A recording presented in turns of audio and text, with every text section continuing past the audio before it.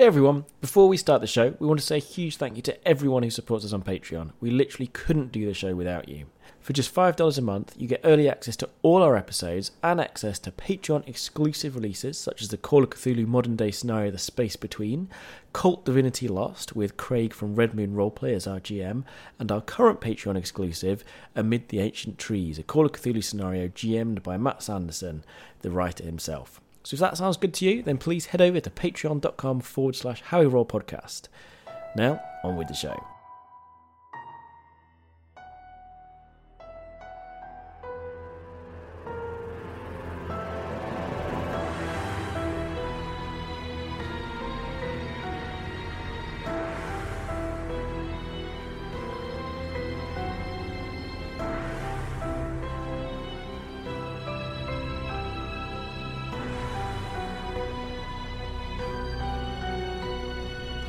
Well, last session, our group of heroes arrived in Puno and immediately went looking for Naira, who is a contact of Jackson Elias's, who might be able to help them just put together the last bits of information they need to help locate the exact spot in which this pyramid is built. Unfortunately, when they went to Naira's house, they were unable to find her there. They did, however, find a charming young man called Antonio, who was lurking around in a completely non-suspicious manner, and who initially seemed to want to go with them to the market, but then decided to go off and meet some friends. Tess and McNulty went off and followed him, and it turned out that the friends that he met up with, as Antonio himself is, were Pishtakus. Tess determined this by stabbing one of them in the kidneys, which proved to be an absolutely perfect test.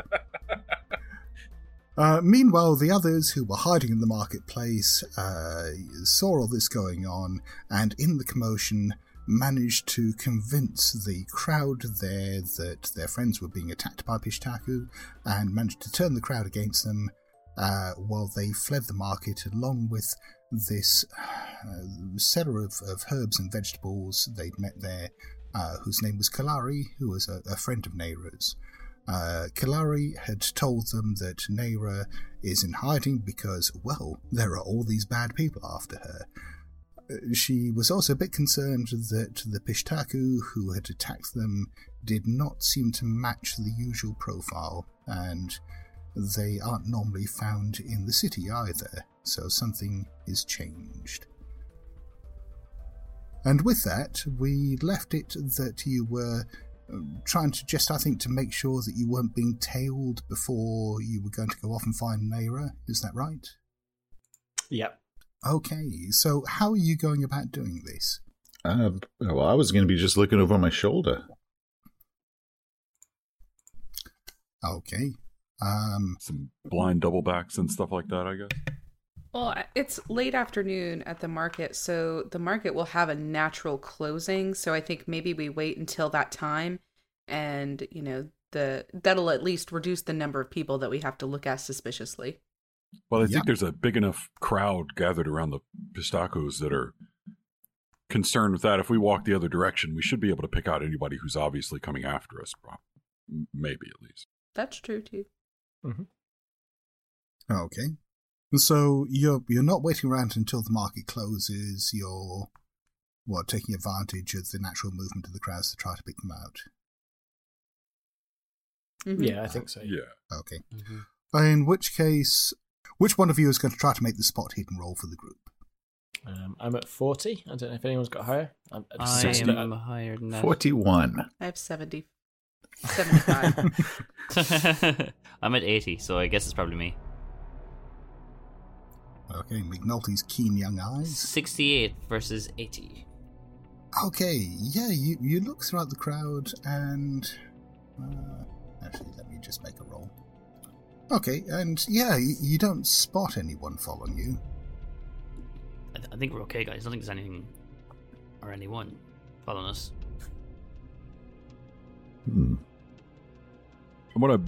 We'll go a little bit further, and then I want to check again, just to make sure. Okay. So when you say you go a bit further, you're wandering around town a little bit What, just checking to see whether you've got a tail?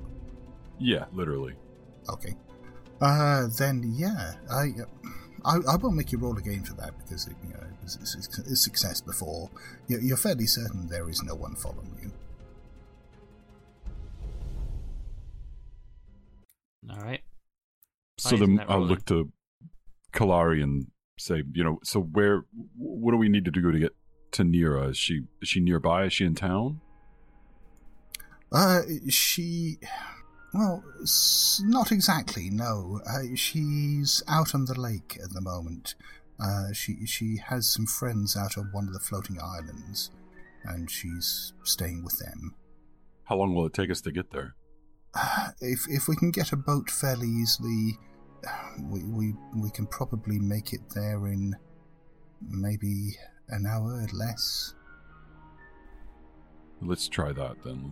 Let's make our way down towards the lake and see if we can't find a boat to take us over. Despite the sort of seriousness of the situation, Sebastian is looking really excited.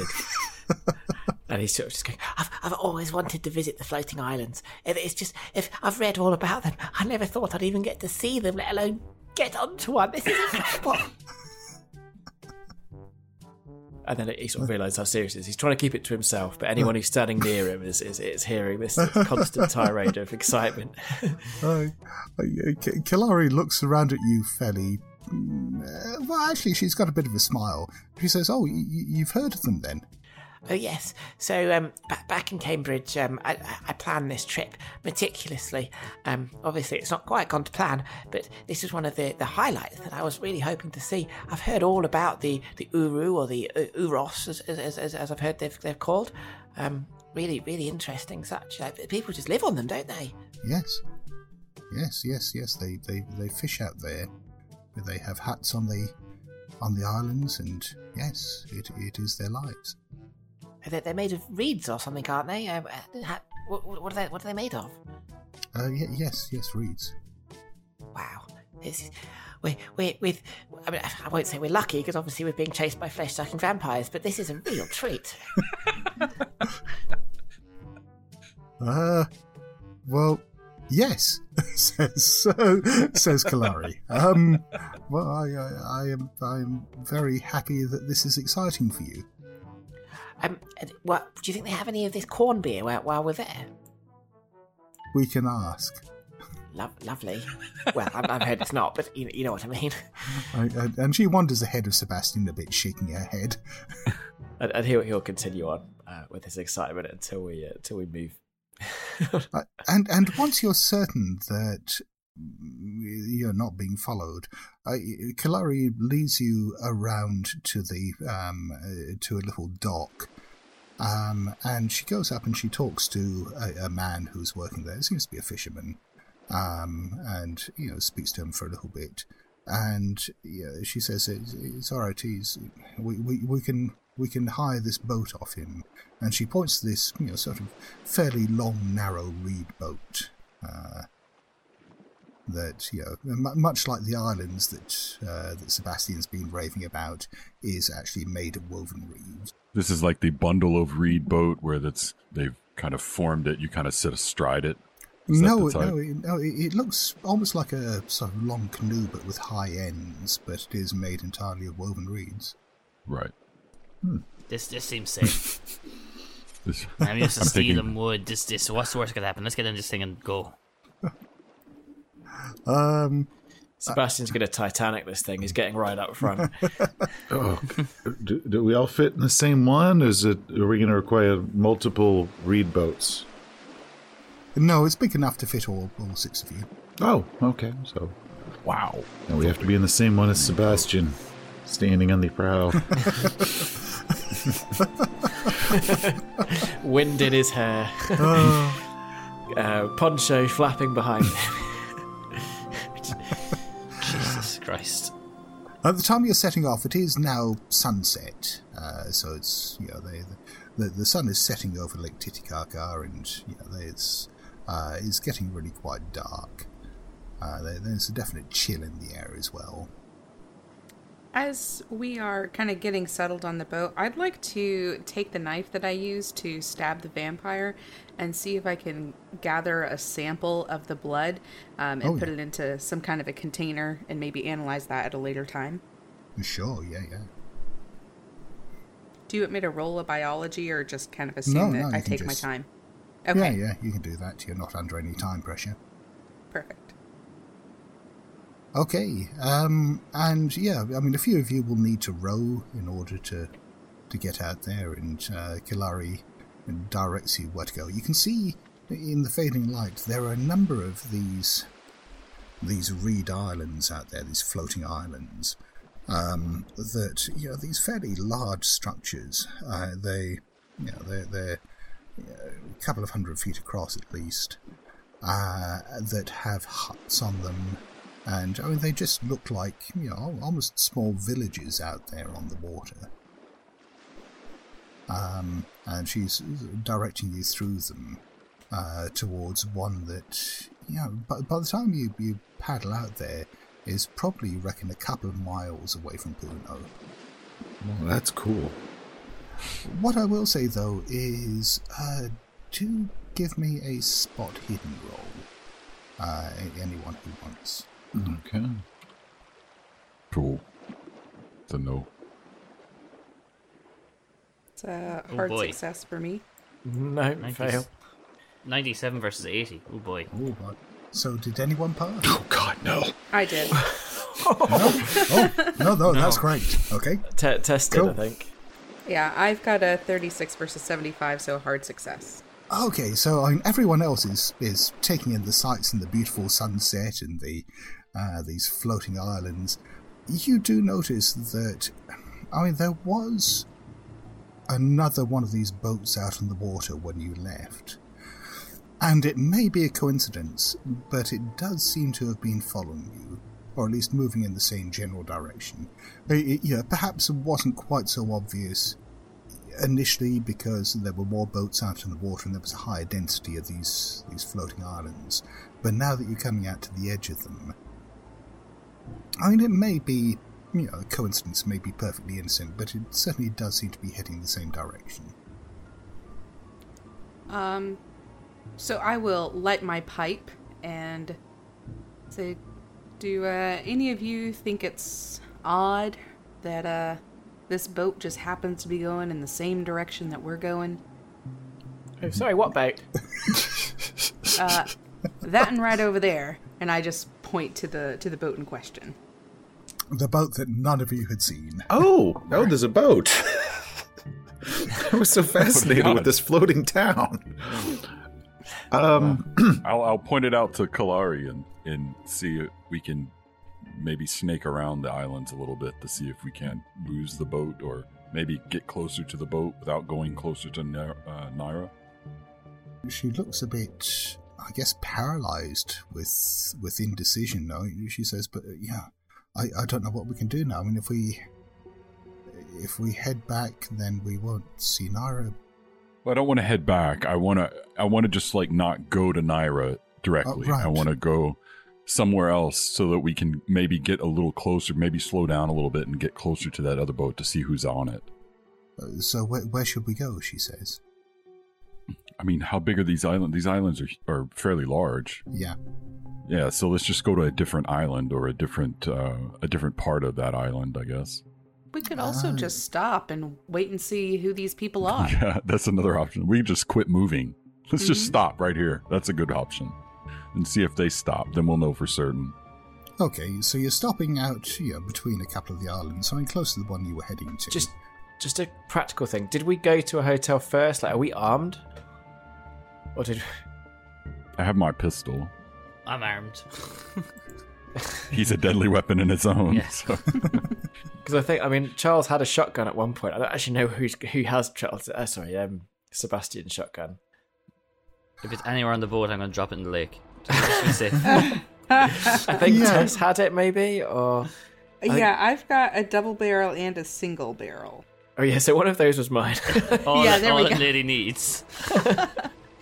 I'll pass you the single barrel now. Good call. Swings it round and points at it. accidentally. So as he's swinging it round, it sort of points at McNulty briefly. And because I have a rifle, and because I didn't have it when we went in the basement earlier, and that was a hard lesson learned. Okay, it's just an amount of trauma. Okay, so you have a variety of weapons. There is this boat that is out there,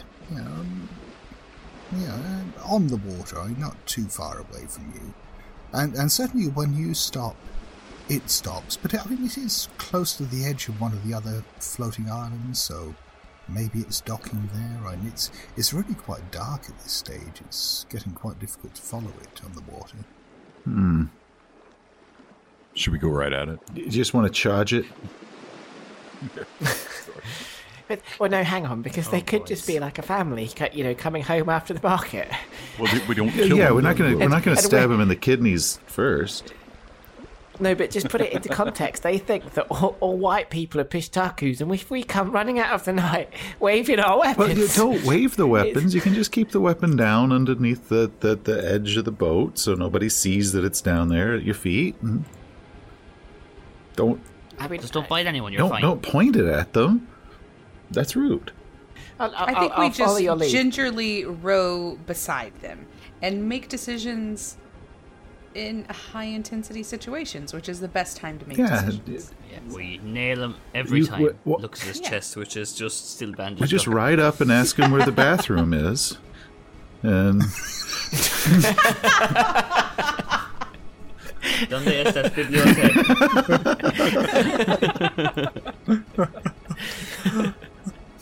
Okay, so you're rowing up next to this boat. I mean, the boat at this stage has stopped next to one of the nearby floating islands, and it seems to be lashing itself to what passes for a pier there. There are a couple of young men in there who are in the process of getting out, who look a bit nervous, perhaps as you're coming towards them. I'll nudge Kalari to have her shout out and a greeting to see if she recognizes them. Okay. She says, "Hello," and waves at them, and they sort of wave back. She looks every bit the hostage this time. Hello! She says, I don't know what to do. I don't know everyone in town. That's a fair point. Well, if they've tied up and are on shore, we'll just circle around and go back the way we were coming, I guess. And maybe we'll be able to get to Nair before they can get back in their boat and come after us. Okay. Oh, right. So it sounds like you're trying to make quick progress across the pond and get there before they have a chance to catch up. Right. In which case, I'm not enough of a bastard to ask someone to make a pilot boat roll, because the default on that is 0-1 and no one ever has it. Very true. Well, actually... Wait, I am a sailor. I might actually have it. Oh, if you do... Do I have a pilot boat? No, I don't. Sorry. There was a choice. There was genuinely a choice at one point, because I was like, I'm a sailor. Not going to need this. I'm in Peru. Fine. Sorry. So I will give whoever's rowing a chance to make a strength roll. Make it a hard strength roll, just to see how quickly you can... How many of us are rowing? It feels like I'm the bitch of the group, so I'm happy to roll it. Sebastian has a strength of 40, so probably not him. I'm a 65, so I probably am. I'm a 70 as well, so 74 versus 90. I'd take that back. Sebastian's definitely rowing. Probably in the wrong direction. Yes. Yeah. Splashing the person behind. I imagine Sebastian's rowing the same way a kid is playing a computer game with her dad. Given a controller, it's not plugged in and told do what you can do. You know? Well, I think the problem is McNulty is rowing on one side, Sebastian's rowing on the other, and you're going around in circles. But yes, eventually, despite all this, you do manage to sort out a direction and get to the other island. I mean, there are, but by this stage it's now fully dark. There are clouds overhead and you can barely see anything. You do hear sounds out in the water every now and then that might be a boat following you, but it's difficult to tell. So let's go ahead and tie up and get out of sight as quickly as possible, so maybe they don't realize if it's our canoe that they witnessed there. When they pass it, they might not be able to tell. Yeah, agreed. But certainly, when you get to the island you're going to, there are a few lights on there. There are a few lanterns, and as the boat comes up to dock, you can see a number of men come forward, carrying a whole variety of weapons. A few of them have got guns, others have got improvised weapons, knives, lengths of stick. They in the little bit of light you have, you can tell from their faces that they look unhappy about your arrival. Let's definitely have Kalari try and greet them and make this better, so they don't kill us outright. Yeah, Kalari gets out and sort of runs over to them and starts speaking to them in Quechua, and they quickly diffuses the situation, and after a few moments there's a bit of laughter, and one of them says to you in Spanish, "Come on," and welcomes you onto the island. I'll ask him if he had another boat, if he had a pair of guards or something in the boat guarding the lake, or if that's someone who's following us. He says, no, all the men have come in from fishing now. Then there's someone out still that's after us, I believe. He goes and gets a lantern and starts flashing it across the water. I don't see anyone. We'll keep an eye out. Good enough. And with that, another one of the men leads you over to one of these reed huts that's built on the surface of the floating island. And there's an old woman standing in the doorway of the hut, backlit by the lantern that's going in there. And Jackson recognizes her immediately as Nera. She comes out and a big grin crosses her face. Jackson, come in. And I'll go and greet her and everything. These are my friends. We're here together. Trying to kill the fish tacos. Oh, yes. Things have got bad. I mean, since you were here last time and you asked me all those questions about the fish taco, we seem to have made people angry. Well, I say people. But yes, things are bad. But yes, bring your friends in. And she invites you into a little hut, which this fairly small reed hut that's really not big enough to seat all of you comfortably, but you can try to squeeze yourselves in on the floor. She gives a wink to Jackson, and digs around in a little bag, and he goes up to Sebastian and says, would you like some dried meat? When you say meat, what type of meat? Oh, it's goat. Oh, lovely. Yes, I've never tried goat before. Yes, and she gives you a little, sort of what looks like a bit of dried jerky. Oh, lovely. I'll give it a go. And he sort of very gingerly sort of starts nibbling the edge of it. You start chewing on it, biting into it, and it probably takes you longer than you'd like to realise that you're chewing on just a bit of wood bark. And Nera looks at you and just starts laughing. She says, I'll never forget the look on your face. Oh, you just bit into it. She says, pointing at Jackson. I almost broke a tooth. It was bad. Is this like a initiation ceremony? Am I like a member of the tribe now? She laughs, slaps her knee, and then very seriously says, "No." Oh, thank God. I thought I'd inadvertently married someone or something like that. Okay. Jesus.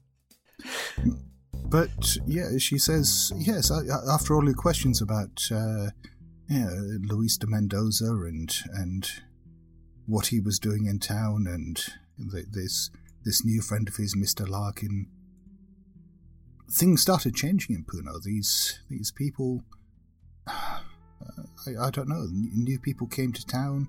People who'd lived there before started changing. I mean, it's... Yes, we'll tell her about the non-native or the native looking Pishtakus that we found in town as well. Yes, exactly like that.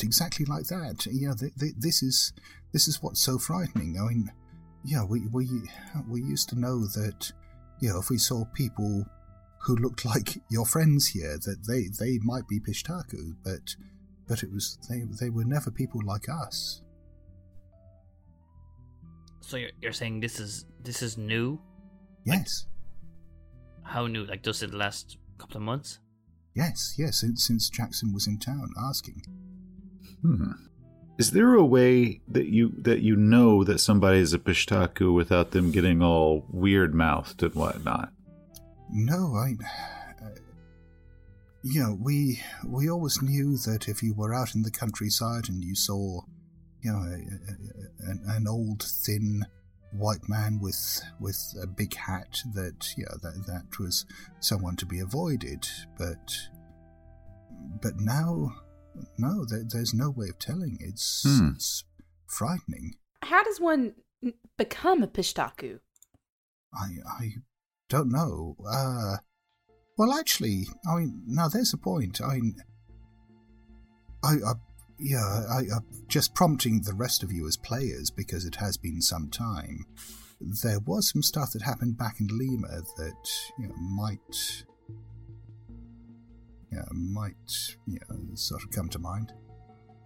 But yeah, no, I won't make you roll for this. I'll remind you just because it has been some time. But you do remember that Dr. Sanchez had one of these worm-like grubs sort of inserted inside him, and he said that it was because de Mendoza had kissed him. Oh yeah. How could I forget that lovely thing? Cool. Okay. Well, to be fair, we were trying to put it into everyone else for a while there myself. Okay, so one, no kissing them. I guess that people aren't technically Pishtaku, right? So they're the carriers. There's a host. Am I understanding that correctly? It's kind of what it sounds like. Does Jackson Elias's knowledge of the Karasiri, does that tie into the Pishtaku? That's essentially what he was researching in this, right? Yeah. I mean, they're basically two different names for the same thing. For the same thing, right? So does his knowledge of the Karasiri go so far as to the transmission of, or I know he thinks it's all folklore, but... Yeah, even then, I mean, none of this is covered by the folklore. There's nothing in the folklore about people becoming Pishtaku. There's, they've always just been these monsters out in the countryside. It's not like the classic vampire legends of Europe, where you can become a vampire. There's something else. Yeah. So it seems to me that the lore exists just to protect people from, these outside forces. Sebastian, you were saying that there's like a pyramid full of those wriggling worms, is that correct? Well, I sense something. Again, you have to remind me, Scott. This is why we're heading to Lake Titicaca. We felt that there was a site that was being. That's what Larkin was going to take us to originally. That's right. For us to explore. So yeah. I mean, Larkin had offered you, the opportunity to find all these golden artifacts, all these riches in this pyramid that had been lost to history.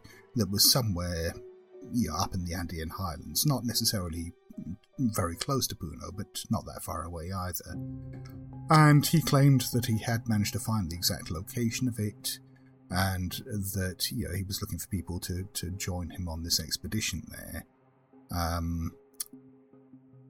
And certainly that seems to tie in very much with the vision you had of where all these writhing grub-like things were. So we need to find this pyramid. Jackson, is that your name? Is that what you'd prefer us to call you now? No, it's fine. Yeah, the other was a alias that I took on temporarily just to keep Larkin and Mendoza off the trail. Very wise. So we need to find this pyramid and, I guess, potentially return the artifacts to appease these awful grub monsters. But, and yet, where do we start? I mean, Lake Titicaca's huge. Do I have any notes on that from my previous visit here? No, you had a rough location from, when you were talking to Larkin. I mean, he did point in, a general area on a map, but he didn't exactly, do an X marks the spot thing. If we ask Kalaria and Nira, do they happen to know more? Nira, she's hearing about all this and the pyramid, and she says there is an old legend from the area that may be related. I don't know. There was Lake Titicaca. There are gods everywhere around here. The gods in the lake, gods falling from the sky. It's gods everywhere. It's a lake full of gods. But there was one story that there was a particularly old and evil god that fell from the sky and landed here, and when it crawled out of the lake, it brought hunger with it. It wanted to eat everything. It ate everything it devoured. And there's a hero in our local folklore. I suppose you could call him a trickster. His name is Akiko. And he told this god that there were the most nutritious, the most delicious food could be found underground. Things like grubs and tubers and all the things in the earth. And so Akiko told the god to crawl into this old armadillo burrow. And then Akiko placed stones over the burrow and buried him down there, and what is it? He made spells out of gold and bound the god into place there. And in the legends, the god is still down there. But it's a folk story. It's a folk tale. Well, it's lining up rather well. There is an old pyramid that is, a day or two's travel out into the mountains from here. It is somewhere that people don't tend to go because, there are these old stories, and I could show you perhaps on a map where it is. Yes, please. Yeah, please. Yeah, absolutely. What happened to the artifacts that Larkin showed us way back when at the beginning of the scenario? They're probably still in his hotel room. Didn't we search the hotel room? Did someone search the hotel room? Yeah, but you didn't take anything from Larkin's room. You did take the mirror from De Mendoza's room. De Mendoza's room. Yeah. I don't know what happened to that thing. Oh, bugger. Well, if there is a pyramid within a day or two of here, I say we check that out. But we don't know how many gold artifacts we might need to bring back if that's what we need to do to stop these fat vampires. So, you said you saw many of these worms in a dream? It felt like a host of them.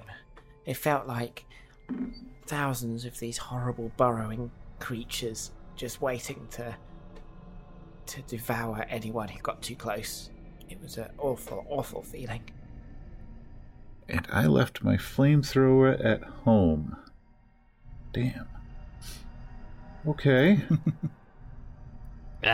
Maybe some of these locals know, what we need to do is... There must be some stories about how much gold to take back or something. I mean, there's got to be someone in this village who knows something, right? Have there been additional expeditions, or is this like a high traffic area for people that are looking for treasure? Yeah, Nera says that yes, that there are foreigners that come through here every now and then, looking for tombs to rob. But as far as she knows, no one's gone to this one yet. But yes, it's probably only a matter of time.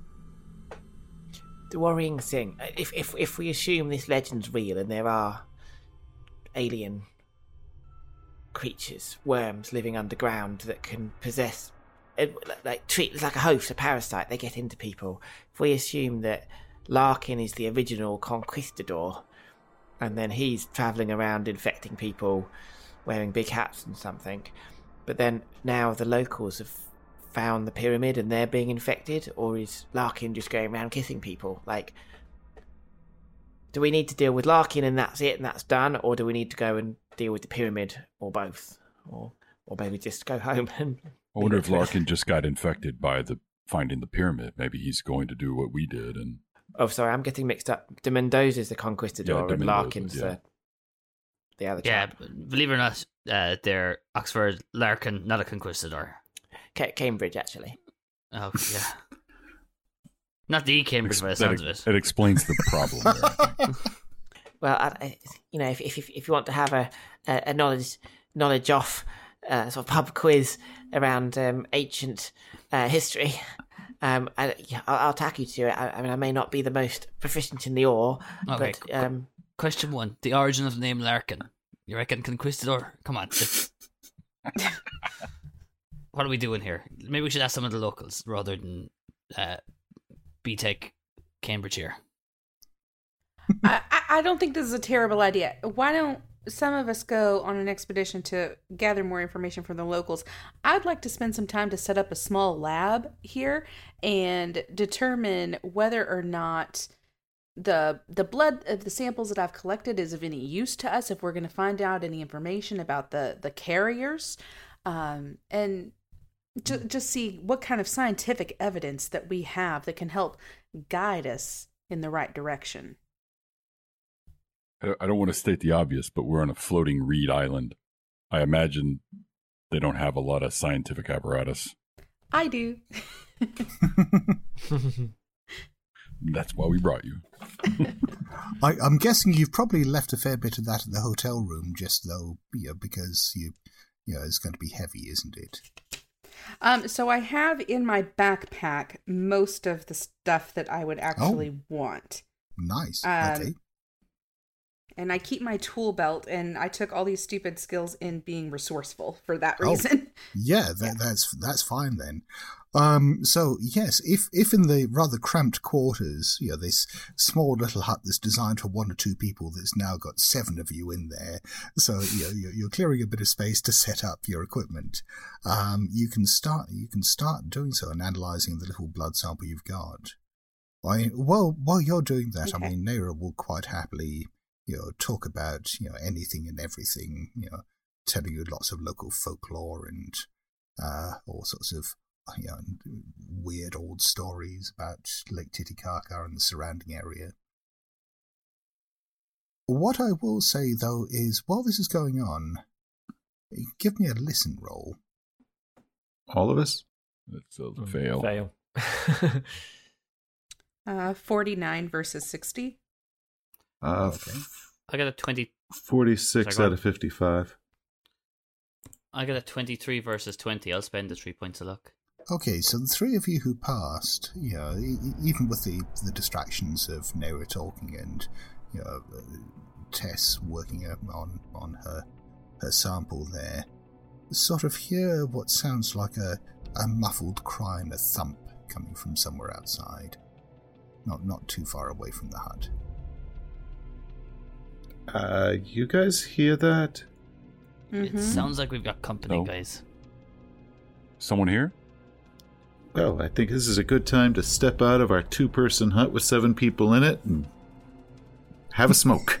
Overwhelm them with numbers? Oh, we're going to end up Three Stooges this, aren't we, going out the door?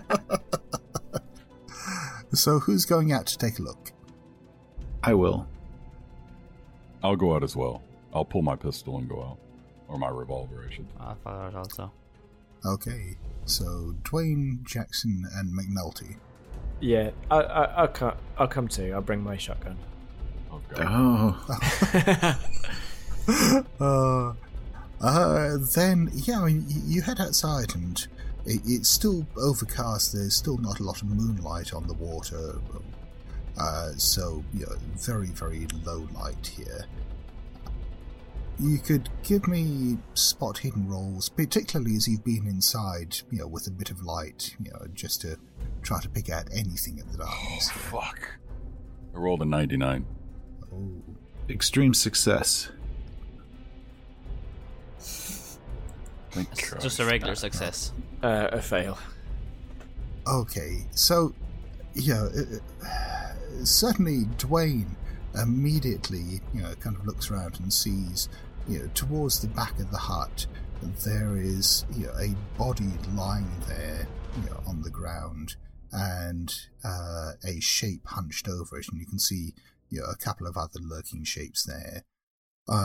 Just as you're about to try to tell the others about it, you're slightly distracted by a splash as Jackson, walks back to get a better look and just walks off the edge of the island and into the water. Oh God, they got him. Oh no!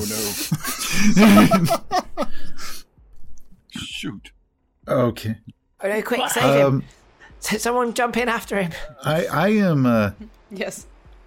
I am not going to take my eyes off of this thing hunched over. So I am going to lift my gun toward it, but if I can't tell what it is, I'm not going to shoot yet. Okay. Yeah, I mean, you can tell it's a human shape, but, I mean, well, actually, no, you got an extreme spot hidden roll. You can tell that it's a woman, leaning over the shape of a man lying down there. Okay, is it? But as I said, you can see a couple of other shapes behind her, further back in the darkness, who seem to be moving in this direction. Okay. I'm gonna basically shout. Are they okay? To see if maybe she's taking care of somebody that's injured. But I did see a fat sucking vampire latch onto Tess once, so I'm not gonna walk up to it. Are there any lanterns nearby? Because you mentioned some before. There's one in the hut that's lighting everything in there. Is what Tess is using to work at the moment. I think that's nearby. One in there. No, that's it. I have a flashlight, but okay, you've got a flashlight. Did you say? But I've also got my hands on my rifle, so right. Yeah, you're not going to be able to use the flashlight. Didn't think so. When you call out to the woman, I mean, she leans up a bit, and she said, "No, come over here." She says in Spanish, "He's been hurt. Someone's hurt him. I need help." And does her face look like the big sucker thing we saw before? Okay. I mean, it's difficult to tell in this light, but her voice sounds perfectly normal. Oh, well then. I guess. Do I hear this? Oh, yes. From the inside? Okay. I'd like to step out. And if it's dark, can I just take the lantern with me? Sure, yes. Yeah. I'm going to shed some light on the sitch. Okay, so while you're doing that, was Dwayne heading over to help? I'm going to be taking a step closer, but I also want to see these other figures that are back there. Dwayne is really paranoid right now. Did you say Elias had fallen into the water? Yes. So Sebastian's going to run forward and try and reach into the water and try and find him. He's his hand out. Here, Jackson, Mr. Jackson, just I've got you. Just reach out, grab my hand. I throw him the hand that has a gun in it and grab. I mean, falling into the water is... I mean, it's bad enough anyway, but the water is really damn cold at this time of night. So this is a real shock to your system. So, I mean, Jackson is shivering and shaking at this stage while he's floating in there. So have we fished him out, or is he still in? So you're in the process of fishing him out at the moment. So Dwayne was taking a few cautious steps. I'm stepping closer until I can at least get a good look at the figures behind and what she's doing to this person that's on the ground. Okay. So you get a bit closer, and that's the point at which Tess comes out with the lantern and flashes it over there. And you can see that the figure on the ground is one of the fishermen you saw earlier, and his throat's been cut. There's blood everywhere, and the woman is sort of kneeling there over him. She, in the light, she's suddenly trying to hide it a little bit behind the body, but you can see that she's got a big knife in her hand. And as obviously as she's been sussed, she leaps forward with the knife to try to stab you in the throat. I would like to shoot her in the face. Well, I was just thinking, is that actually a good place to break this episode? Or? Yeah, that's a really good place to leave this episode. Shoot her in the face. Thank you so much for listening. We really do hope you've enjoyed the show. If you want to find more of what we do, you can find our Call of Cthulhu one-shots, our Two-Headed Serpent campaign, as well as our Dungeons & Dragons Curse of Strahd campaign on iTunes, Spotify, and wherever you can find podcasts. You can also find a lot more at howwerollpodcast.com. If you cannot wait until, well, hopefully next week before hearing the next Masters of Nine and Attack game, you can find the next episodes right now and much, much more at our Patreon at patreon.com/howwerollpodcast. For $5 a month, you get early access to all our shows, including and also some really cool Patreon content, including the Call of Cthulhu scenario, The Space Between, our playthrough of Cult Divinity Lost, and our current Patreon exclusive, which is Amid the Ancient Trees. Before we go, I want to say a huge thank you to all our Patrons. We literally could not do the show without you. And our newest Patrons, who are Anubis Sammer, Bennett Siebert, and Ketis. Thank you so much.